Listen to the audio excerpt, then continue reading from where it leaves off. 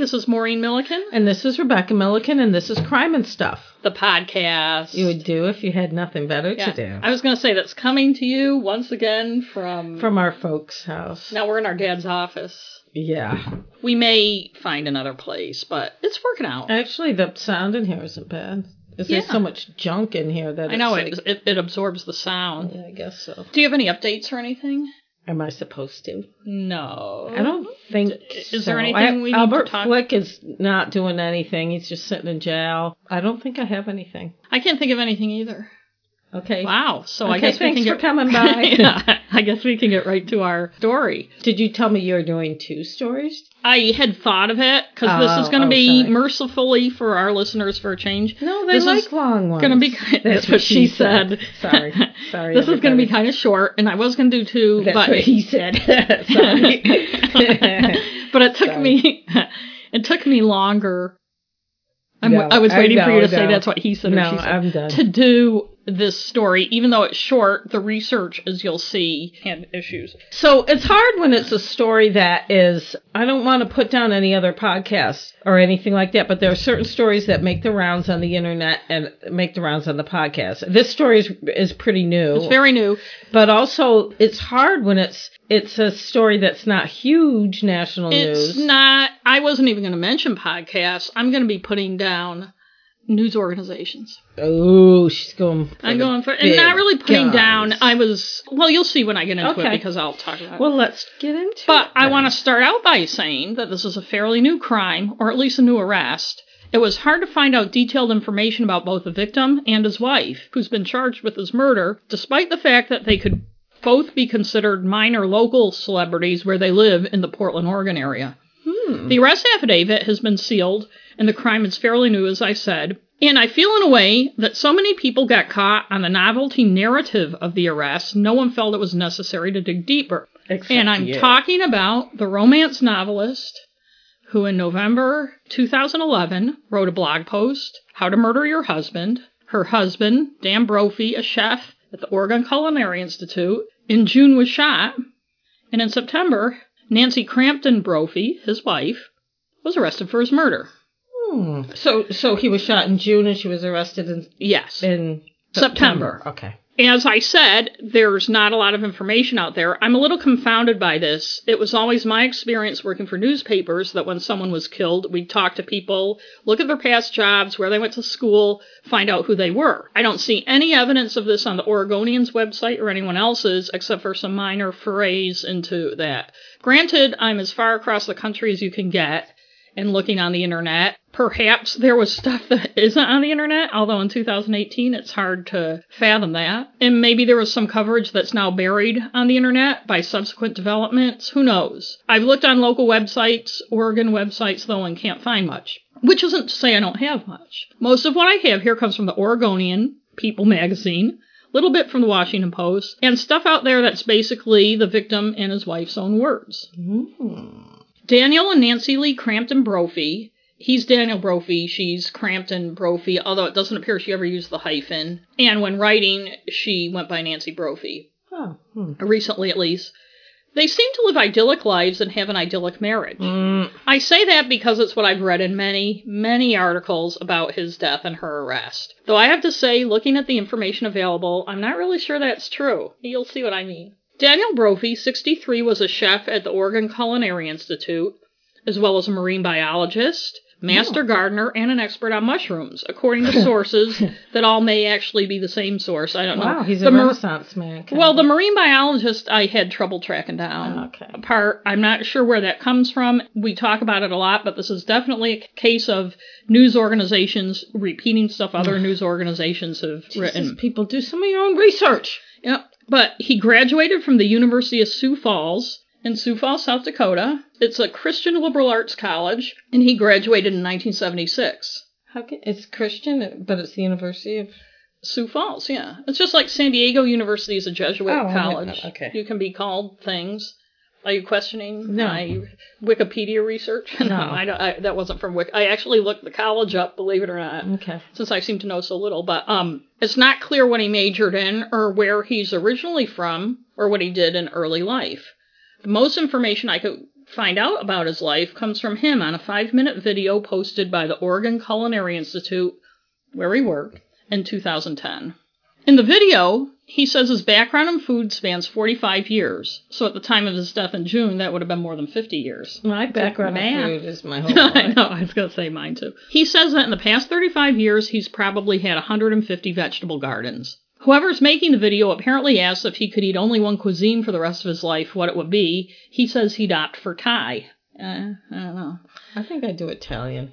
Me too. Definitely Italian. Apparently asked how his career started, he said a restaurant called and asked if he'd like to come work. And then he says 3 months of washing dishes in Kansas City led to the premier position of graveyard shift in a 24 hours restaurant. He said he moved to Portland, Oregon in 1976. Which would have been the same year he graduated from college, and said that in a span of 4 years, he probably worked for 10 European chefs.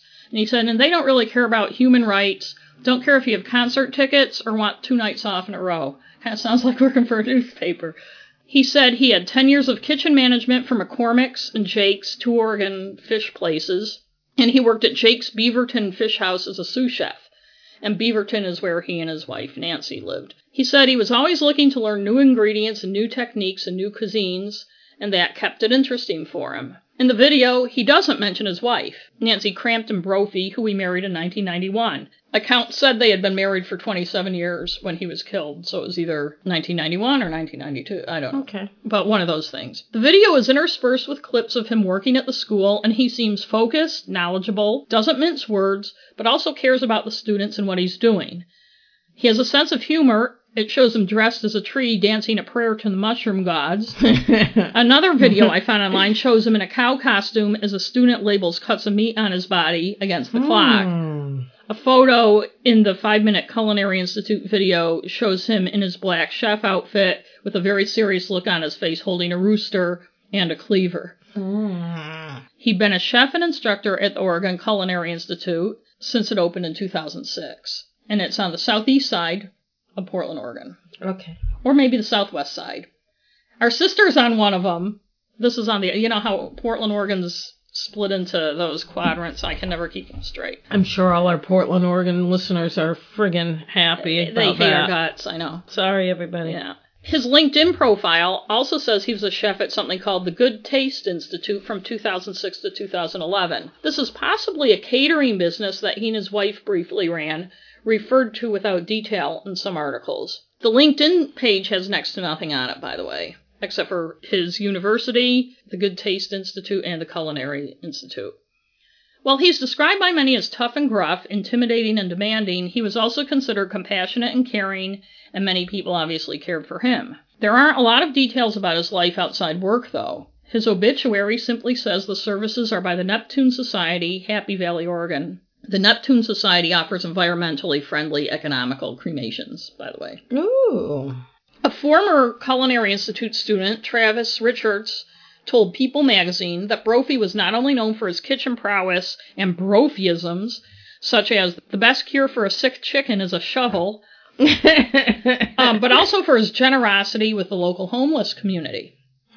He would go and deliver hot meals to people, Richards said. Every Thanksgiving we would do a big bake-off, and all the pies he would personally go and deliver them. One of the few articles I can find after his death, but before Nancy's arrest, shows people from the Institute delivering food as a tribute to him, possibly to a shelter or food bank. Nice. Travis also told people that, quote, Brophy's warm heart was also evident in how he spoke about his wife, whom he called management, as a kind of culinary world in-joke. And I'm like, The right. boss lady. We knew they loved each other very much and that she was his best friend, Richards said. I'm not convinced. As we'll see with Nancy a little later, how you publicly discuss your spouse to strangers doesn't mean what people may infer it does. As I said, the couple lived in Beaverton, a few miles outside of Portland, a house they'd owned since 1999. They had 2 dogs, PB and J. I don't know what breed. God damn it. I know. Dan raised turkeys and chickens in their backyard, and he had an extensive garden. And he took a shovel to the turkeys and chickens. Yeah.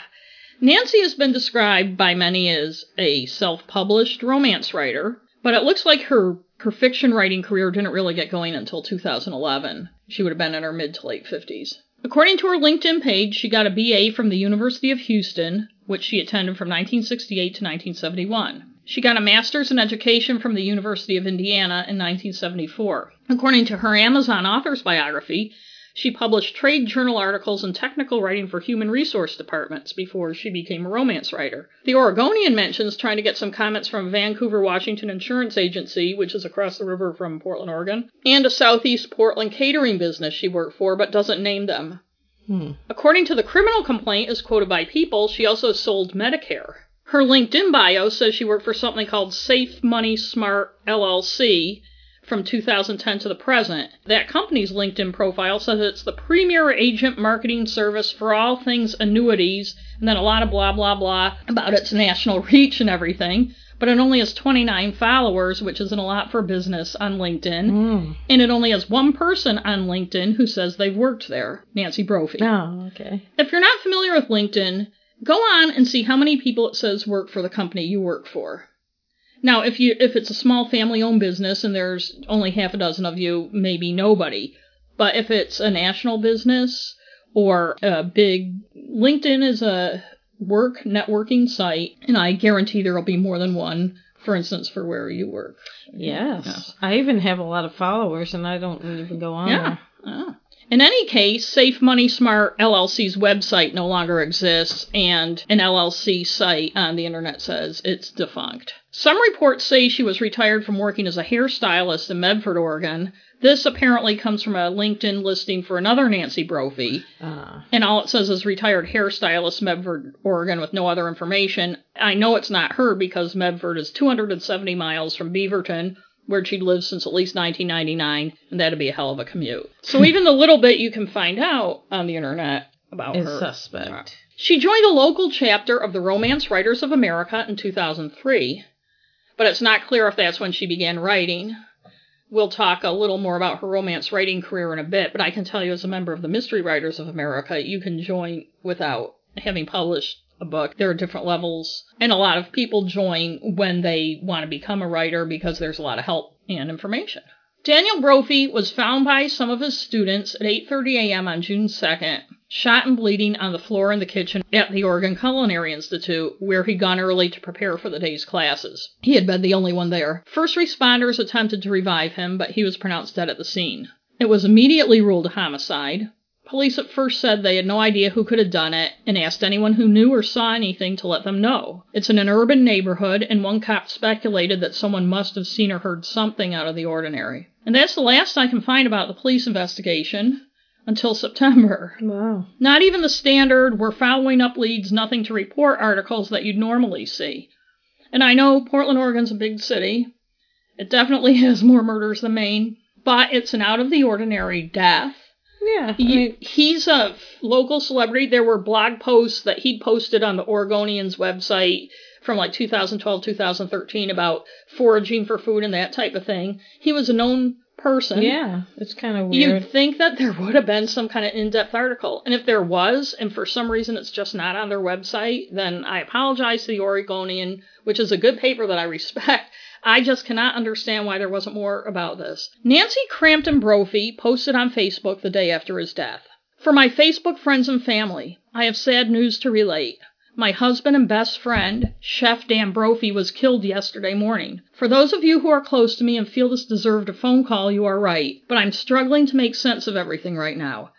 There's a candlelight vigil at Oregon Culinary Institute tomorrow, Monday, June 4th at 7 p.m.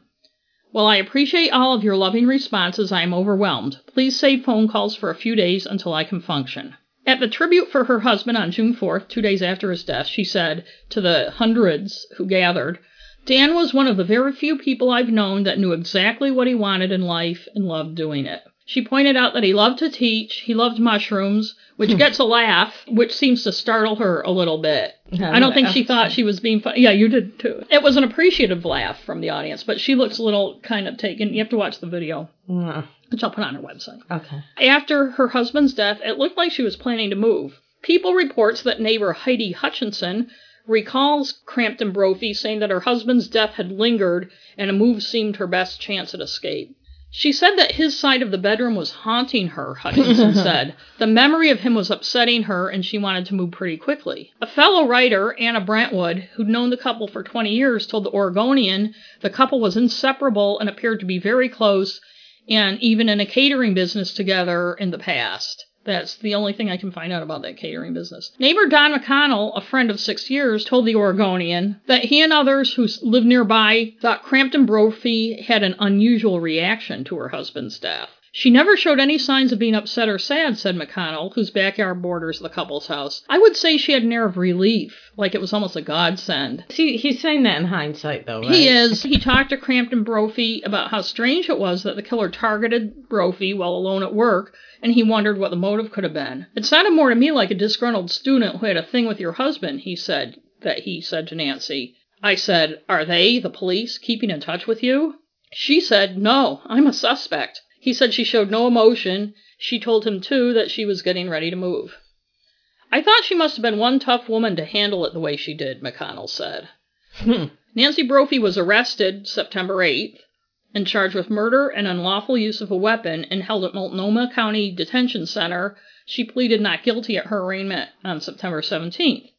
At that arraignment, the judge sealed the probable cause affidavit that led to her arrest at the request of the prosecutor, and that's something that's not often done. The Washington Post asked police about the evidence justifying her arrest, or what led police to suspect her, but they wouldn't say, citing the ongoing investigation. I know, that's the thing, when they seal those affidavits, it sucks. That's where all the good information comes from. Dan Brophy's mother, Karen Brophy, told ABC News, the Washington Post, and the Oregonian that her family is in shock and wouldn't comment further. None of those news outlets, by the way, said where she lived, whether it was in Portland or another state, or where Daniel was from, or any other info about his family. Nancy Crampton Brophy's sister, Holly Crampton, told ABC that they aren't swayed by the allegations. None of us believe it, she said. It's craziness, and it's just not true.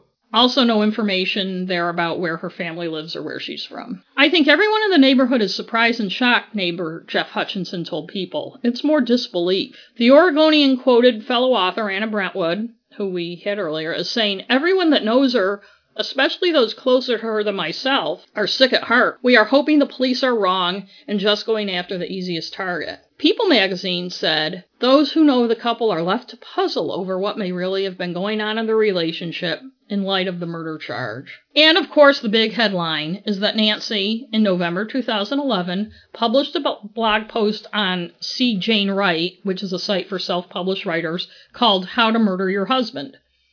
That and that alone is why, unless you live in Portland, Oregon, or its surrounding area, that you've heard about this murder. Memo to writers. Not a great idea to publish a piece like that if there's anything that might lead the cops to think a few years later you could have murdered your husband. That's right. And I'd like to think the police have other evidence than a 7-year-old blog post. Accounts of the marriage are all positive, as you've heard. Let's get Nancy's take, and this is from what she's written on her website in her own blog posts. On her website, she says the marriage has, in her author bio, its ups and downs, but more good times than bad. A constantly repeated anecdote in many of the stories used by many to show her affection for Daniel is this one. And I just want to remind people she is a writer. Okay. Yeah. I can't tell you when I fell in love with my husband, but I can relate the moment I decided to marry him. I was in the bath. It was a big tub. I expected him to join me, and when he was delayed, I called out, "Are you coming?" His answer convinced me he was Mr. Right. "Yes, but I'm making hors d'oeuvres." Can you imagine spending the rest of your life without a man like that? If he likes to make food. I think she felt it was romantic. Yeah, I guess. Depends on what he made for hors d'oeuvres. Yeah, that's what I was thinking. And I also don't like eating in the tub, but that's a... No, I don't either. I found in calendar listings in the Oregonian and other papers that, at least for a brief time, she and Daniel did some baking boot camp workshops together. Maybe at the same time they had their catering business. The listings I found are all from 2012-2013. One interesting thing I found out that I'd like to know more about is that their house in Beaverton, which they'd lived in since 1999 according to Zillow and a reference on Nancy's website, burned in 2010. Nancy, in an author bio that looked like it was put on her website when it was first created and on her Amazon author page when that was first created, when she first started writing around 2011. She says, as I said before, like all marriages, we've had our ups and downs. More good times than bad. Most recently, we have spent 14 nail-biting months living in an apartment while our house was rebuilt from a house fire.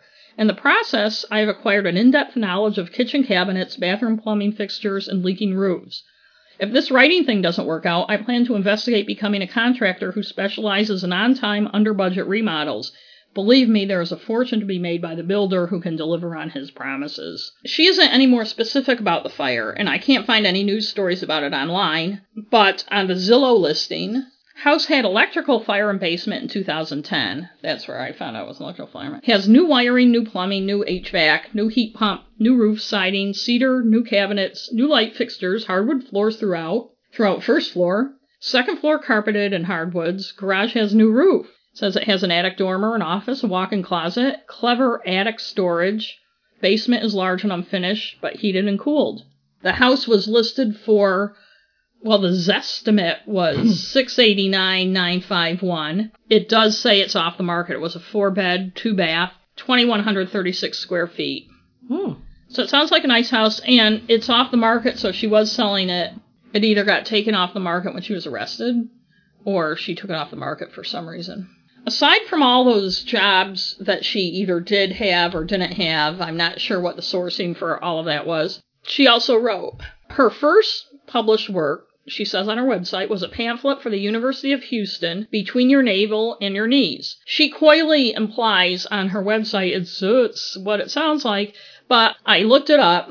What little I could find is that it was published in 1972 under the name Nancy Crampton. It was 44 pages, and from a brief listing on Amazon that has no information or a cover photo or anything, it says it's out of print. It appears it may have been a children's book or a young adult book or pamphlet about sexuality. Ah. And that would have been written between the time, or around the time she was transitioning from her BA to go to graduate school for education, so maybe it was part of that. She would have been 23 at the time she wrote it. There's also, just a side note, a fairly successful photographer, Nancy Crampton, in the Amazon. You know how Amazon shows people who looked at this also looked at that? Then they go to look at the other Nancy Crampton book. The Washington Post calls her a productive writer. Several references are to her being a successful writer. There are even a couple blog posts that call her books popular and say she had a following, which she may have had. Success really depends on your definition of it. Her books have few reviews, and some of the reviews look like they're from friends and family and fellow writers. Aside what she's posted about herself, there's little out there about her as an author, and there aren't any newspaper features. There's maybe 1 or 2 independent reviews on, like, romance writing type. Yeah, so not like, there's no, like, newspaper reviews. Right. Or anything like and that. I'm not saying all this to be mean or nah, but it goes to my later premise about her. And even a writer of my low stature, you can, if you Google me, you can find reviews by people that's not even related to you. Right, that type of thing. And, of course, her most famous piece of writing is her November 2011 post on the C. Jane Wright blog, How to Murder Your Husband. And I know everybody wants to know. It's a fairly short blog post, so I'm just going to read it. All right. As a romantic suspense writer, I spend a lot of time thinking about murder and, consequently, about police procedure. After all, if the murder is supposed to set me free, I certainly don't want to spend any time in jail. And let me say clearly for the record, I don't like jumpsuits, and orange isn't my color. I'll say at her arraignment she was not wearing an orange jumpsuit. And then she has a subhead, motives. 1, financial. This is big. Divorce is expensive, and do you really want to split your possessions? Or, if you married for money, aren't you entitled to all of it? The drawback is the police aren't stupid. They are looking at you first, so you have to be organized, ruthless, and very clever. Husbands have disappeared from cruise ships before. Why not yours? 2, lying, cheating bastard. Deception of any sort. This is a crime of passion. In anger, you bash his head in or stab him with a kitchen knife. Most of the time, there's a trail that leads directly to you. Each type of murder leaves clues. A crime of passion does not look like a stranger was involved. And who is left to clean the blood up from the carpeting? 3, fell in love with someone else. Usually financial is also involved here. Let's say your church frowns on divorce. You need to be a widow so you won't fall out of favor with your religion. At this point, I should mention that it helps if you aren't too burdened by the 10 Commandments. 4. Abuser. This one is tough. Anybody can claim abuse. What is abuse? To a teenager, it might look different than to a spouse. As a motivation, this reason usually comes up after you've been arrested. Not a lot of abused wives dial 911 upon burning down the house with their husband in it. 5. It's your profession. Now we're talking. You already possess both skill and knowledge. You have the moral ambiguity necessary to carry it off. Quick hit and you fade from the scene. Get your payment up front from someone else because life insurance probably won't send a check. Options to consider. Guns. Loud, messy, require some skill. If it takes 10 shots for the sucker to die, either you have terrible aim or he's on drugs. Knives. Really personal and close up, blood everywhere. Ew. Garrote. How much upper body strength does it require to strangle a person? Random heavy piece of equipment. Usually this involves hitting someone hard with the baseball bat or the pipe wrench you just happen to have in your hand. Poison. Considered a woman's weapon, arsenic is easy to obtain, worse, easy to trace. It takes a month or 2 to kill someone. Plus, they are sick the entire time. Who wants to hang out with a sick husband? Knowledge of pharmaceuticals would be handy. Availability would be even better. A word of caution, watch out for poisons found in nature. They are not a sure thing. Too little, too much. Your mother always told you to marry a doctor. Now you know why. Hiring a hitman. Do you know a hitman? Neither do I. And an amazing number of hitmen rat you out to the police or blackmail you later. Hiring a lover. Never a good idea. The husband dies and the wife gets the money. The lover doesn't always win in this scenario. Sometimes he too finds himself facing a loaded gun. Then I think the last few paragraphs here are very interesting. I find it easier to wish people dead than to actually kill them. I don't want to worry about blood and brains splattered on my walls. And really, I'm not good at remembering lies. But the thing I know about murder is that every one of us has it in him, her, when pushed far enough. What constitutes a good romantic suspense is the whys. What happened that forced a person into this situation? How will they justify this action? By the way, he needed killing is not a legal defense. Can they keep a secret? A confidence whispered in the dark is no longer secret. What if killing doesn't produce the right results? Would you do it again? Could they do it again? What if they liked it? So that's her blog post. This would have been, if what's online can be the gauge, in the early stages of her trying to get her writing career fired up.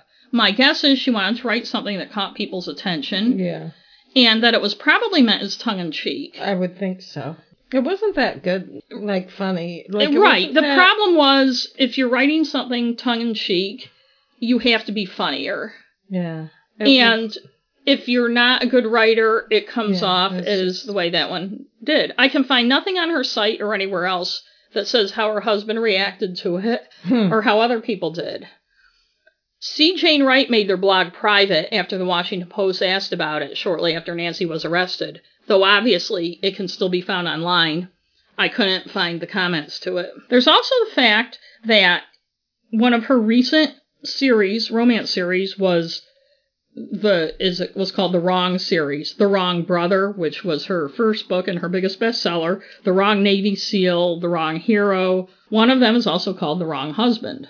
And that's also gotten a lot of attention. Here's my take from the point of view of someone who's also trying to make it as a writer, though in the relatively, but not much, easier traditionally published realm rather than self-published. She self-published 8 books, including one about writing, plotting your story arc. Most of them were published between 2011 and 2015. All the posts on her blog were between March 2015 and May 2015. There are only 4 blog posts. The first 3 were written within 2 weeks in March of 2015. The first one was how writing was like being a celebrity chef. It starts, I watch a lot of cooking shows on television. My husband is a chef, instructor at a culinary school, but really I watch because I like food. What I've discovered is that there's a thin line between being a creative chef and a train wreck. A very thin line. She goes on to say what she's learned from cooking shows, but the thing that sticks with me is the line that there's a thin line between being a creative chef and a train wreck. A very thin line. At the end of the chef one, she says, will somebody please comment so I know you're reading this? So she gets a couple comments, I think, from writer friends bucking her up. So it looks like she started publishing books in 2011. I think that the post, How to Murder Your Husband, was part of her way to get herself out there and market herself. You want to publish blog posts and get your splash and get your name out there. In 2012, she did an interview with a blog called Romancing the Genre. That's basically a question and answer where she gives writerly type answers to questions, and there's a long selection from one of her books to read. Then she kind of fizzles out. There's those calendar entries online where she's doing baking boot camp with her husband and stuff like that. And then it looks like in 2015, she kind of renewed her efforts. She reissued her first book, The Wrong Brother, the first of her Wrong series. She also blogs about how she had set out to write a book a month for the entire year. Wow. And that's like, whoa, even for romance novels. Even Barbara Cartland probably I couldn't know. do that. And she blogs, and this is in March, blogs that it's not, she's already a month behind. No shit. And she obviously didn't. You'd have to write, like, how many pages a day? 6 or 7? Well, it's not how much you write a day, because as you know, from my writing, I write a lot at one sitting, but it's how much of it's usable and all the other work you have to do. It makes me wonder how much she knows about writing. Yeah. To set that kind of goal and I don't want to be... So it was in May that she says she's a month behind. That was her last blog post, May 2015, that starts with a quote from Luke. Consider the lilies how they grow. They don't toil, neither do they spin. Yet I tell you, even Solomon in all his glory was not arrayed like one of these. And she says, I've always loved the idea that it is possible to exist without toil and worry, but in my life I've never found it to be true. For years I had a different quote hanging in my office, the middle of anything always looks like a failure, which was to remind myself that while I continually seek instant gratification, it is more important to be working than to sit idle hoping good things will come. Because I am a selfish being, sometimes when good happens, I don't take the time to celebrate. Instead, I look ahead like a small child at Christmas, eager for the next present. This year, I declared I would publish 12 books. In truth, it is kicking my ass. Duh, no shit. Fortunately for me, writing is a solitary profession, and only my immediate family and a few good friends have seen me ride the roller coaster of emotions from high to low and back again. I'm not going to publish my to-do list. It exhausts me to contemplate the unending column that even if I finished doing each and every one, tomorrow more would appear. She also needs an editor on this.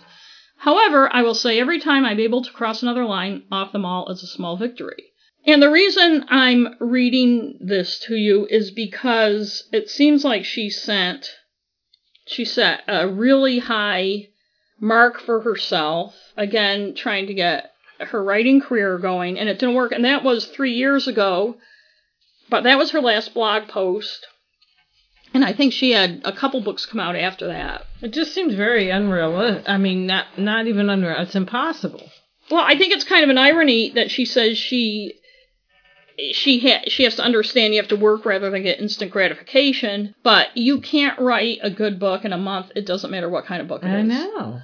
And I'm not sure what she meant by writing 12 books in a year. I'm not sure if she meant they would be published or online. Yeah. But what I see from what I know about what you have to do as a writer and from living it every day, I see an energetic effort by a self-published writer to jumpstart a career and get some notice. But I think it fizzled several times. I don't see a consistent effort by her, and I don't see the marketing things that would be obvious online, library appearances, stuff like that would all show up online. Yeah. Reviews from other sources. Well, it's like she thinks that just putting her books out there, they're automatically going to... Right, and I will say she mentions in that interview that her first Wrong book, The Wrong Brother, I think it is her bestseller. Now, granted, that was first published in 2011, and I looked up the Amazon ranking, and it's like 650,000 something, which may sound like people haven't bought much of it, but there are millions of books on Amazon. So I would guess, I can't guess how many would have been sold by that, but it means that more than just her family bought it, put it that way. It's very hard to get traction, even if you're traditionally published. And a traditionally published author who's not published by a big publishing house will tell you that. And I'm not knocking self-published writers, but I know from experience editing self-published books, and also from being a judge for many years in the Writer's Digest self-published contest, that the dream and the reality are very, very far apart. Even if you're talented and hardworking, I think people think it's going to be a lot easier than it is. And you're not going to get fame from it. I mean, or even a living. People point out things like 50 Shades of Grey, and those are flukes. But there are like 50 million self-published books a year. Yeah. It looks like she had a recent renewed effort from her website for 2018. She has on the homepage, 2018 is finally upon us. Change is an opportunity. Make this year yours. Blessings upon you all. Book 5 of the Wrong series came out in 2017. That's on the homepage. The Wrong Seal. He's a former Navy SEAL. Not a SEAL. He's a player. She wants in the game. It was the perfect arrangement. What could possibly go wrong? So I'm assuming the premise of these books is that you're already with somebody and you fall in love with somebody else? I have to say, I have not read any of her books. Romantic Times Review, she has a blurb from them on her website, says, this is a fine mystery that reads a lot like a TV show, which I think is damning with faint praise, but I don't think Romantic Times Review means it that way. With the right blend of humor and suspense, along with a strong, independent female lead and the sexy alpha who loves her. The plot itself was somewhat complicated, but the sizzling heat Travis and his brothers bring to the table more than makes up for it. I think that was for the wrong hero, not the wrong seal. It's hard to tell from the website. But she also says, I clicked on the book's link because I get from Amazon that she's published 8 books, including the one about your plot arc. So I clicked on the books link on her website to see, because normally you would have all your books lined up there. But what she has is a note. There are those who say pick a genre. Stick with it. Or pick a second genre and write under a different name. Readers will be confused. At this point, I believe it is still clear. I write nonfiction books on how to write, and fiction books under the romance suspense genre. The biggest problem will be when I write a fiction book that is a historical paranormal. And I'm super excited about the first book in that series, which is about 50% done. Then what will I do? Will you as the reader be confused, or do you believe a good story is a good story? If you have ideas on how to handle this, let me know at nancybrophy@gmail.com. I always welcome your opinions. And it's not clear from her books if that paranormal came out or when she wrote this. Paranormal. Interesting. Yeah. I have no idea what her marriage was like. My guess is few people do, even the people who knew them well. I have no idea what their finances were like. It sounds like that fire and its aftermath were stressful. And she had that on her website. Yeah. I do have some idea what her husband was like. He was someone who had a passion and talent for what he wanted in life and was consumed by it. Ooh. From what I know about her, she was a mildly talented writer who desperately wanted to do that for a living. Maybe have the life as a writer that her husband has as a chef. I have no idea what the evidence is against her. I have no idea why she would have killed her husband if she did. But I do know one thing. It's a hell of an irony that his murder got her the kind of attention she never would have gotten otherwise, though only after she was arrested for it. Aww. That's your chair is squeaky. My chair is squeaky. If you guys hear noises, I'm not it's a really squeaky chair. So that's my report. Okay. I know it wasn't the kind of sad, but well, you can, when we find out more when she goes, if she goes to trial. And maybe my assessment of what was going on with her, based on what I could find out, is wrong. I'm looking at it from my perspective, from what you have to do as a writer and the kind of things you do. And I agree it's sad because I look at her website and she was trying really, really hard. Yeah. And I could be just projecting from what I see with other self-published writers. I think her expectations were greater than what she was getting out of it. And it looks like she did stall a lot. And it must be hard to be in that position when you're married to somebody who's driven and passionate about what they're doing and they're getting acclaim and they're known around town and they're on TV. And I feel like her first blog post about even though it was written about TV celebrity chefs. Oh, might have been the one, not the How to Murder Your Husband. No, but the one about, about chefs, the train wreck. There's a little truth to it. I can't help but think the How to Murder Your Husband thing, just some of the lines in it, especially the ones that any of us are capable of, if driven. Some people say, oh, she really thought it out. Well, if you're writing murder mysteries, you do think stuff like that out. She writes romance suspense, which obviously, but if you're a writer, you think of shit like that. What I have to say is, and I take a lot of the grisly stuff we talk about and everything kind of with I don't get real upset by it a lot, and I can talk about really like I do. Grisly. I do get teary. But sometimes. What I'm saying is, I have to believe if I were happily married, and this is just me, I'm not speculating about her, if I were going to write something, How to Murder Your Husband, it would be so wildly, profanely funny and out there that there would be absolutely no question that it was tongue-in-cheek and satire, because I don't think hers was not only for the public but for the husband, because I can't imagine, at least the guy I'd be married to, his feelings wouldn't be hurt by something like that, and I wouldn't want that because her reading that, it just felt hostile, and it could be because she's not a great writer, but there was no humor. There was a tiny obvious humor. It was funny enough. I felt like it wasn't. It either should have been It should have had more detail, more meat to it, I guess, and be either so serious that would make you wonder, or be really, really funny. But in either case, I don't think there was enough to it. My guess is she had a word limit. It was 700 words. Be. But maybe somebody proposed it to her, and she didn't pull it off well. If I had read that and she hadn't been arrested for murder, I would have said, I don't know what this piece of writing's intent is. Well, when you read it, that's how I felt. I don't know if it's... Right. And I'll put it on our website when I get around to it, if it still can be found online, or I'll just make a PDF out of the screenshot I have of it, so people can read it for themselves, maybe my reading of it. I'm hoping that whatever their evidence, I'd imagine. I hope. Well, it was 8:30 in the morning in an urban area, and 8:30 things are picking up. Yeah, it was a weekday morning. Yeah, somebody had to have seen something. Yeah, I would have to think that somebody. There's a reason why they arrested her. I mean, right. And there was, and it's hard to find out. I mean, this isn't a mystery novel. If there were other people who would have killed him or wanted him dead. It's the kind of thing Dateline likes to do. Right.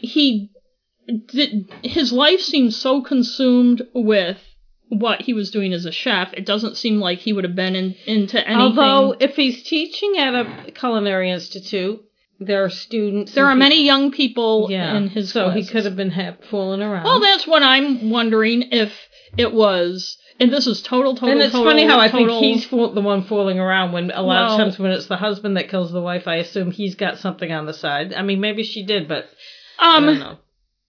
Judging from her motives in that, maybe this was boiling for a long time. I know, even that back makes in 2011. You wonder. Yeah, you gotta wonder. But I wondered, if they were having financial trouble from the fire and stuff, and even from all his interests and gardens and the 40 chickens and the mushrooms, or he wasn't paying enough attention to her and she wanted the attention, a Phil Hartman type thing, possibly. Mm-hmm. Who knows if he was an asshole? And he was surrounded by young people who adored him. And he could have possibly been having an affair. He was 63, she was 68. It's not a great... He could have had... Yeah, but men that age... Yeah. Oh, she was older than him, too. And I'm not saying he even necessarily did something wrong. I'm not victim blaming. I'm saying from her point of view, why would she... Well, we'll probably find out. And then you can update it. I will update it. I might even do, if there's enough information, another episode, because the one way this episode is different from any script I've done before is that I thought there would be more information about them and their lives, and there really wasn't, and I had to do some actual journalism, like finding out their address, which I found online in one of those, where they want you to pay money to find somebody's criminal record. Yeah, But yeah. I found their address, them finding it on Zillow. Wow. Because I wanted to see if it was still listed, since the neighbors had mentioned. Yeah. But I feel like even when reporters talked to neighbors and stuff, they didn't ask. They didn't seem to ask a lot of questions. I know. I thought I had read somewhere that both of them had been married before they got married, because they would have been, if they were married for 27 years, they would have been she would have been in her early 40s, he would have been in his late 30s. And I couldn't find that again, but I thought I read somewhere it was a second marriage for both of them. I don't know if either of them had children. I don't know where either of them were born. I know. The whole thing about her jobs seems weird. Yeah. Like, even though I'm a writer, you can easily find online what my jobs have been for the past 30 years. But I really feel deep down she just expected more of her career as a writer, because I see that a lot particularly with self-published writers that I've personally had to deal with, that their expectations are very, very, very high. Well, I think people also that aren't familiar with a certain profession, but they want to do it, like people that know me, as I've mentioned before, I'm an artist. A very good one. I'm not a professional artist. I don't do it for money. But people, they'll see, if I see my artwork, why do you do it? You could be, what are you working here for? It's like, because you don't make any money. Creative people aren't rich. Most writers we know have other jobs. Most artists I know have other jobs. Yeah. They're either teachers or they work somewhere else, or they're, I know teachers who have other jobs. Yeah, I mean, they're professors or they're... People, but people make assumptions. But if you're not a creative person, you don't realize how much time it takes to do something and how little money, and you're not doing it to get the money anyway. Right. But, I would like to, as I've said before, I would like to make enough money for my writing so that I could focus on it more and not have to work two other jobs. That said, I didn't expect all sorts of riches when my first book got published. But I think people do, and I think that they have not just the money expectation, but what I see in a lot of self-published writers is that when their book goes onto Amazon, okay, everybody, here I am. Everybody will be snapping it up. And she did some of the right things. She got that blog interview on romancing the genre. But she only blogged 4 times on her own website. And my website's in transition. If anybody's going to think I'm being a condescending bitch and go on my website and see, it's going to... But... She is, but... But I joined, main crime writers where we blog, so I blog once a month on that. But the thing is, you have to have a concerted effort. And you have to do it yourself. And you have to do it yourself, even especially if you're self-published. But even when you have a publisher, now that I'm a hanger-on with you're my entourage. But you have to do library. Yeah, a lot of authors do stuff themselves nowadays. It's not like the old days before the internet. Really, the internet has kind of diluted everything. Well, the internet has helped in some ways, because there are people who can get my books that wouldn't be able to. Yes, exactly. And who can hear about me, who can find, or any writer, their Facebook page or their website. But you have to, for instance, I let libraries know I'm available. I donate my books to libraries so they'll know who I am, and they'll read my books and they'll see them and they'll say, okay, that's somebody we want, and that. And you have to build this foundation. And your last blog post on your website can't be 3 years old. Yeah. You said you had a hard time finding stuff out about her. Did she have another job while she's doing the writing? Well, you heard what I said about her jobs. Yeah. It's unclear. She had those... The Oregonian said she did certain things. She had that smart money thing on her LinkedIn page, which doesn't sound... thing. Yeah. She apparently at some time had a catering business with her husband. Yeah, that's right. The Oregonian called an insurance company they said she worked for. They didn't name it. And a catering company they thought she worked for. So she probably was doing different jobs trying to make some money. And she said on her website she wrote technical manuals. So she was probably freelancing. Yeah, but usually if you do that, you're a contract writer and you have web presence somewhere too. So... her husband may have been the breadwinner. Yeah, could be. It's hard to say. Yeah. It was very hard to find out information, even though he was apparently well enough known in his circle. It was hard to find out information about him. That there isn't more, but maybe if she goes to, obviously if she goes to trial, they'll have stuff. But maybe if she pleads guilty. Well, she pled not guilty at her arraignment. Yeah, but they do that a lot. And then so if she pleads guilty, though, they might unseal the affidavit. That's true, too.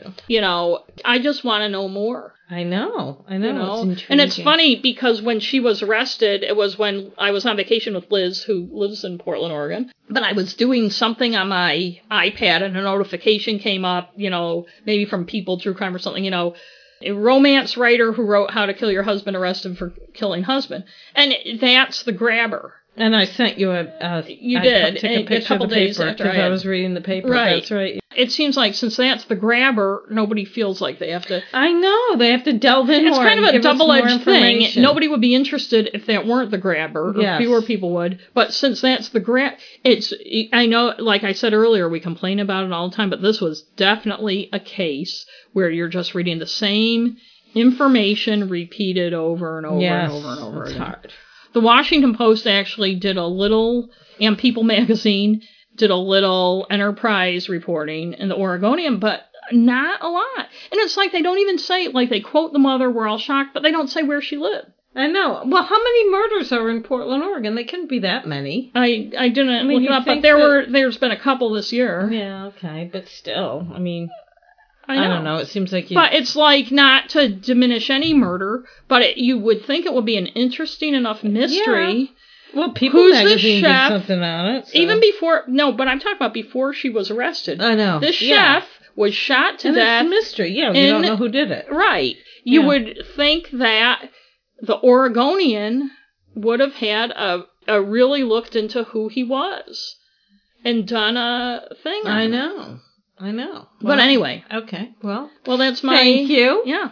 For your interesting and I guess now story today. Yes. And now we have our recommendations.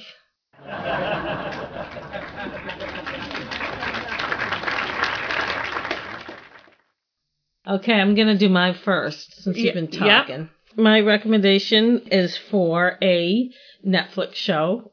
Surprise, surprise. Seems like I think that's all I do are Netflix shows most of the time. Don't tell me you had your mic off the whole time. No, I didn't, but I was going to eat the rest of my cookie, so I was going to mute it, and then it didn't mute. So mine sometimes I have to press it twice. It's really hard. That's what she said. Okay, so I'm doing Netflix show, American Vandal. I'll talk about both seasons, but I just finished watching the second season, so I'm going to talk more about that. Did we not do the first season as one of our I don't know. If we did, sorry. So I'm not going to talk much about the first season anyway. I think we did talk about it, but I don't know if we did a recommendation. I'm not sure. I think we did because I remember... like the visuals, we talked about the graphics for the... I didn't think we did. Okay, maybe we didn't, but it doesn't matter because you're talking about the second season. Okay, right. Yes. So I'm going to go down the Negative Nelly's list of items, and then I'll talk about it. So bad reenactment. I don't think there are any reenactments in this, and especially the first season, they do have the computer animated little thing of the guy getting a hand job on the dock, and that was pretty good. I can't take off any points because they did show them being interviewed and stuff, but they weren't reenactments. You can take off points for bad reenactment, but you can't take off a point for no reenactments. I know. I was saying, but if they have any, they're good, is what I was saying. Okay. They should. I wish I could give extra points because of the computer generated. I know. I'll synopsize the show after I go through this. Narrative cliches, not really. If there are some, it's because it's a parody. American Vandal's a parody of, if you haven't watched it, and you really should watch it, it's a parody of like true crime documentaries. I wanted to say that when I have only watched about half of it, of the second season, and I felt there was a narrative cliche, but I'm going to wait till I watch the whole thing to see how that pans out. Yes, okay. It's hard to say whether it's a true cliche, because a lot of the shows it's modeled on, like 48 Hours and Dateline, but also some of the Netflix series like The Keepers or something like that, a lot of those have narrative cliches, and it's making fun of those. Right, it's hard with a parody. Like the part you noticed on The Keepers that bugged you when showed someone pouring tea and stuff. Yeah. They did that on this. Yeah. It reminded me of you. So there's stuff that you don't know. I mean, is it a cliche or are they making fun of a cliche? I don't know. When but I watch something like this, I assume every single thing they do is calculated. Yeah. So I'm going to not take off any points for that. Unlike How to Murder Your Husband blog post. Yes. Racial gender obtuseness, no. Not really. They make fun of a lot of it. But again, I don't see it. They've got the black kid that's the basketball player and his friend. I don't think there's any obtuseness there. They're showing the way people treat him and you have to see the whole thing too. Yes, I think you really have to watch the whole thing. That's a thing that I want to wait till I see the whole thing. Lack of good visuals, no. Oh, on the contrary, there are very just everything is like they have film clips and stuff that people have taken on their phone. I love when it shows the yearbook photos of the kids because they all look so funny. Yes, they do. Missing pieces, no. Well, if you watch the whole thing. The thing about both seasons of it, they both do have a mystery kind of that they're trying to solve. Yeah. And you do keep, I mean, it is super funny, but you also want to see what the answer, who's doing it. The first season kind of is unresolved. Sorry if I'm giving you a spoiler. I feel like it's resolved, but not officially resolved. Yes. Inaccuracies, anachronism, no. It's set in the present. There aren't really, I don't know if there's any inaccuracies because I'm old. I'm not in high school right now. I don't know. They use some phrases I've never heard of before. Yes, they do. As far as inaccuracies, I don't know. Anachronisms doesn't really apply, so no. Storytelling, if I could give extra points, I would. Yeah. It's so fucking good. I can't say enough about how great it is. Freshness, the fact that it's a satire, is some things aren't fresh, but again, it's because they're making fun of things. So, but I would say the comedy itself is fresh. I haven't laughed at a show, and any comedy show as much as the first season and the second season. I mean, recent comedy shows. There's no staleness to the humor. Right, and there's a danger with something like this to repeat a lot of... Yeah. Because the first season was so popular to just repeat a lot of the same tropes. And I was worried this was going to happen. And it really isn't. They have freshened it up. No. Yeah. Repetition. The only repetition is because it's kind of a satire of these other shows where they recap some of the stuff when they're talking. But again, it's because it's so... And the way they do it is funny because the subject matter is so funny. And I'll talk about that after I go through this. Beating the drum, no. And there are places where they could have been didactic if they wanted to, or where they could have, especially near the end, just like with season 1 near the end, there's some, I don't know if you want to say pathos or... poignancy. Yeah, there is some, and there is some in this too. But it's very deftly handled, and I like the poignancy. Yes. I feel like they're making some points beyond the satire about friendship. And they do in this as well. So they do a good job. That. So if you haven't watched it, season 1, it takes place in this Oceanside High School, I think. It's a high school in California.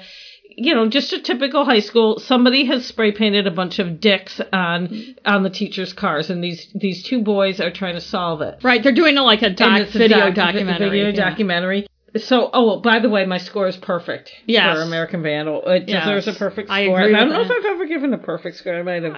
I'm going to say the acting is excellent with the two young men, the actors. Tyler Alvarez plays Peter Maldonado, who's one of the kind of the lead documentarian. Yeah. And Griffin Gluck he's his buddy. Yeah. The two of them are so funny. They're such good actors, and they look young. They're not ringers like you see in a lot of these teen dramas where they have these 20-somethings. All the kids look young, and they're all good actors. Yes. And they're all so realistic. Yes, they are. Their acting is so natural. Even the kid that's in the second season that's supposed to be, he's the suspect. Oh, I didn't say what the second season was. So the second season, there's this person called the Turd Burglar who is doing these pranks, and they all involve poop. And I don't want to get too far into it. It's fantastic. Yeah. At first I was like, I don't know if I'm going to like it. But that kid, he's supposed to be he does a good job. Yes, he does a good job. He's the kid, that's kind of weird, but acting weird on purpose to get attention. And they show some moments when you can see the real him. And it's so, I can't even tell you. And I just want to say. I love it so much. The only issue I have, and I don't even know where it would fall within our rating system, and I don't know if I would take points away if I were doing it is the first season was a lot more about Peter and, why can't I remember his name either? And the second season, you don't even see them for a while. No, you don't see them as much. And then some of what they do is just kind of the cop looking at their bulletin board thing, and they're not as involved in some ways. But I'm only, like I said, halfway through it, and they kind of pick up steam as they go along. But it is more about them. His name's Sam. Sam. The second season is less about them, and it's more about the kids at the Catholic school. But it's just... It is very good. I can't... It's the adult characters, so many, too. The adult characters... Yes. Oh, my God. But it's like, everything's well written. The teen storyline is good. And we're obviously well out of our teens, and we liked it. I think that a young person would probably like it too. I don't know. I just feel like... I think it's relatable. And I like the fact that the characters, there's nobody, like, really bad. There's no one bad, and there's compassion to it, you know. There's no goody-goody. Right. I mean, and there's no judgment. It's not promoting teen drinking or sex, but it's also not condemning it. It's just showing it. Right. Like that challenge they have at their skip day where they have to, like, the teams have to drink a case of beer and then eat all these pizzas and smoke joints and then put together this 500-piece puzzle. And it was wicked funny. It's funny. You just have to... But I agree. Obviously, I highly recommend it. And in fact, I was really, really tired last night, and I started watching, and I'm like, well, I'll watch 2 episodes. And I think I watched 4, and I was just, like, falling asleep, so I had to go to bed. But it's hard to stop watching it. It's just so, especially if you watch a lot of these other ones. Right, if you're watching true crime all the time. All of the true crime shows have the same kind of formula, and I will say, though, aside, even though it has poop humor, if you're the kind of person that doesn't really like satire, or you need huge belly laughs, I'm not sure this will be your cup of tea. Yeah, it depends on your type of humor. If you don't like Christopher Guest movies, because if that kind of humor is kind of not your thing, or if you don't get it, then you might not think this is that funny. Yeah. Because the joke that the prankster, people pooping or poop getting thrown at people is not necessarily funny. It's the other stuff. It's right. And someone painting dick pictures on cars is not funny. Well, it's kind of funny. I know, but... Yeah, but anyway. it's not. That's not what's. Yeah. So, anyways, that was mine. Good. I agree with that. So, what do you do? Well, you always do smart people things like books and stuff. Thanks. I'm gonna do a book because I just read it, and I was actually gonna do a documentary that I watched on Netflix, but then realized that I had a lot to say about it and couldn't remember any of the things I had to say and need to watch it again. So I am doing a book. The reason I'm doing a book is because, like I said, I just read it. I haven't had a lot of time to watch much stuff. You've done the one thing I was watching. I've watched a lot of bad true crime documentaries, Dateline and stuff. I don't feel like doing those, so I'm doing a book. And we've already talked about Dateline. This book, it's called After the Eclipse by Sarah Perry. I can't really classify it as true crime because it's about the murder of her mother when she was 12. And... it's kind of, you get into this funny area when you have a true crime / memoir. It is there is a mystery to it. It kind of affects my rating in a little that it's not a full-out true crime book. In a way, I can't rate things the same way. Do you want the rating list? Yes, I do, thank you. Just for a little background, they lived in Bridgeton, Maine. Her mom was a single mother. Sarah was 12 when she was killed. Her mother had a bad history with men, as many of them do, and Sarah was in their little house and heard it happening. Aww. In fact, I drove by the house. I was in New Hampshire the other day. The thing was, her mother, who worked at a shoe shop, like many people did, this was in 1994, her mom was killed. You mean like a shoe factory? Yeah. Oh, I thought not a store, yes. Right. In central, western, and northern Maine, we called them shoe shops. The people in southern Maine don't. Her mom had saved up and bought this little plot of land in town, and they bought a modular home, and they were so proud of it. Her mother was so proud of their little house, and in the book, Sarah talks about how she drove up when she started writing the book to get the whole case file. She was killed in 1994. Okay. There was an arrest and a trial finally in 2006 because of DNA. The book just came out, I think, last year. But she mentions what a mess the house was. So when I was driving home from New Hampshire, I went through Bridgeton, and it's very easy to see where the house is, and it's just awful. I don't even know if somebody lives there because the front door was kind of hanging open. It's really dirty. Like, there's this big, like, somebody or a dog or a person would kick the door open, so there's this dirt, and the yard is all weedy, and it's just, and it's sad because you read the book about how proud they were of their little house. The house plays a big part, but also afterwards she ran out. It was raining. It was like May, and knocked on doors, and nobody would answer. And she ran all the way down the road to this restaurant that was at the corner of their road and Route 302. And the couple who owned the restaurant answered the door. They were this Italian couple and let her in. And the restaurant's still there and open and stuff. So it's kind of, to see that is kind of, and then it turns out some of the people who heard her knocking heard her and didn't open their door. Even she was yelling, somebody killed my mom and stuff. And they were scared or whatever. But in any case. Yeah, but call the cops. I'll go through, I don't want to give too much. Okay. Bad reenactments obviously don't apply because it's a book. Narrative cliches, not really. There are a certain type of people in Maine, type of poor people, type of people who lives in this town. I wouldn't call it narrative cliches because these are people she knew, and they are who they are. Racial and gender obtuseness, no. There's a lot of gender stuff, but it's real and it's what happened. Not really any race stuff because it's white Maine. Lack of good visuals. I'm going to take away half a point. There are no photos except for the one on the cover. And I understand it's not a true crime book. 16 pages of photos. It's her memoir.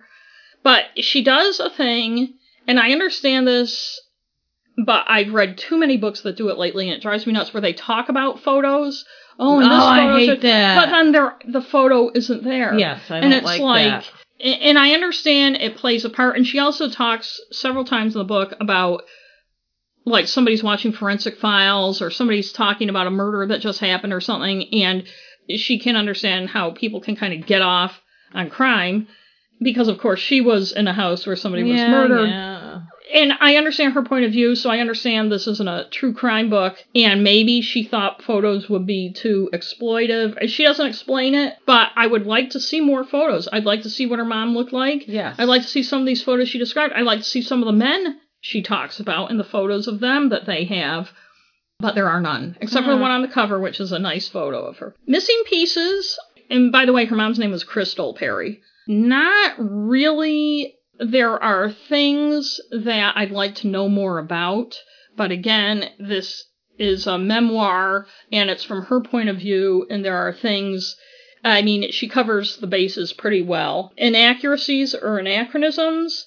There was one thing, and now I can't remember what it was, that I'm like, no, that wouldn't have been happening in the early 90s, but I can't remember it, so I don't feel justified taking any points away for something I can't even remember. Storytelling, pretty good. She weaves the history of her mother and her life with her mother and her family into what happened after the murder and the murder. It kind of goes back and forth. It's not totally linear. It's kind of linear in a way, but weaves and it works very, very well. And I would say the only issue, which I'm going to take away half a point, is that at one point, after her mom's killed, she gets shuffled around and ends up having to go live with this aunt in Texas who doesn't treat her well. But she goes through a litany of the men it could have been. And it turns out, and I don't want to spoil it for anybody, the guy who did it is one of these, it's probably a dozen guys.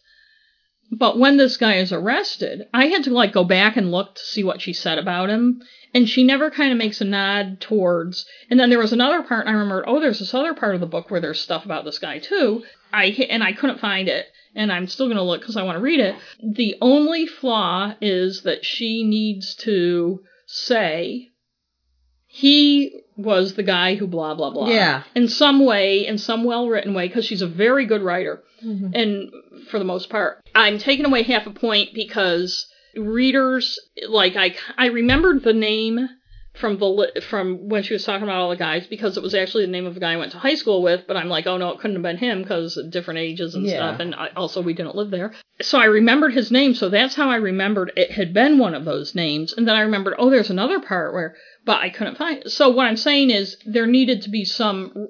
Readers aren't going to... The writer may remember, but readers aren't going to necessarily remember who that guy was. I'm taking off half a point. Okay. Freshness, very fresh.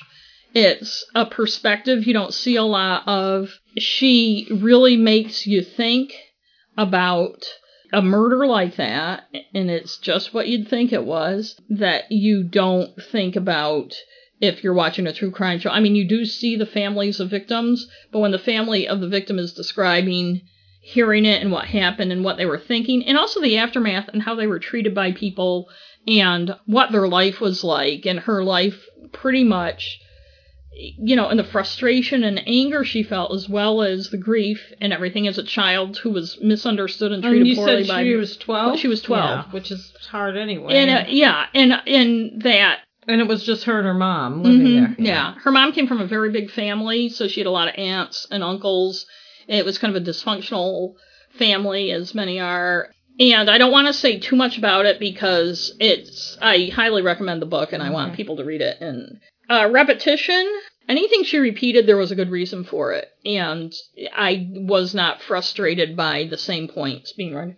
Beating the drum, no, she did mention a couple times her feelings about friends, going on about some true crime thing or something. And I can understand that. Those are her feelings, and I don't think she is judging people. It's just that I think what she was hoping is people would be a little more sensitive to the fact I probably here's someone whose mom was murdered. Yeah. And as far as like beating the drum for the death penalty, which Maine doesn't have or anything, no. As far as like calling the guy an evil monster or anything, no. She does a very good job of telling the story and letting you feel what you feel. And so that's a 9. And it's after the eclipse, and then there's like a subtitle that I can't... Yeah, and when I just Googled it, it came up. And it's Sarah Perry, and I have to read it. And I got it in hardcover. Sounds good.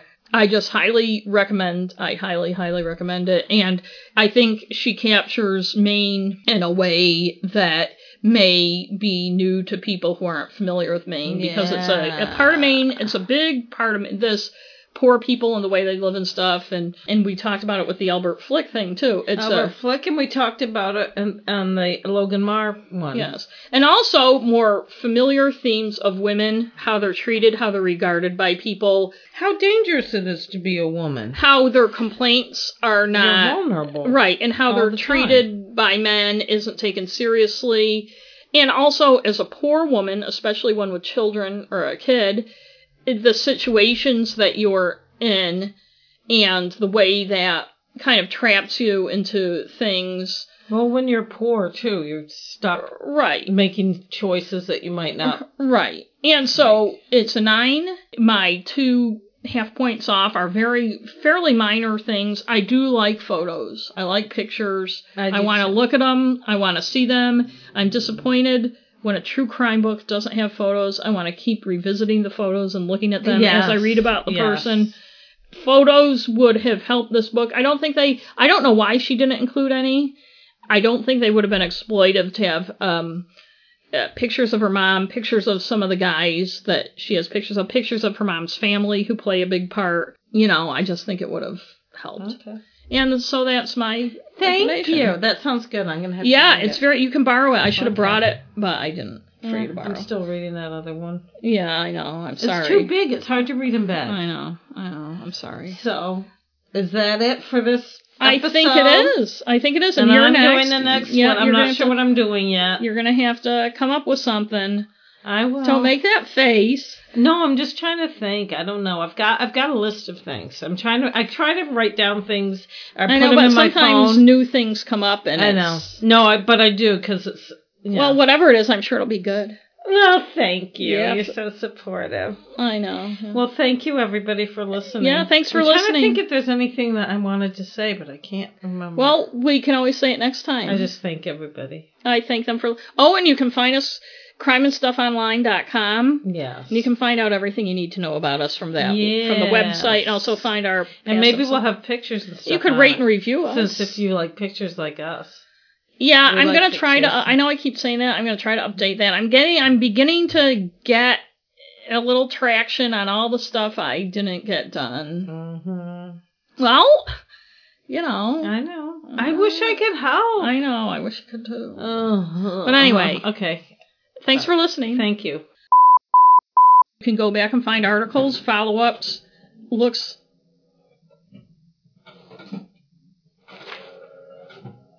That's the printer. Yeah. Is he printing something out from his laptop? Probably. It's fucking... Yes, he is. An email. Jesus fucking Christ. Do you want to bring it down to him so he doesn't have to? Well, he's going to come up and get it. I just heard his fucking computer. Yeah, but he's going to print more. How do you know that? I don't know. He just printed. Maybe he's going through. Should we ask him if he's going to print more emails out? I don't think we need to ask, do we? Fuck. Do you want to go? I will. Daddy? Are you going to print any more things? Jesus Christ.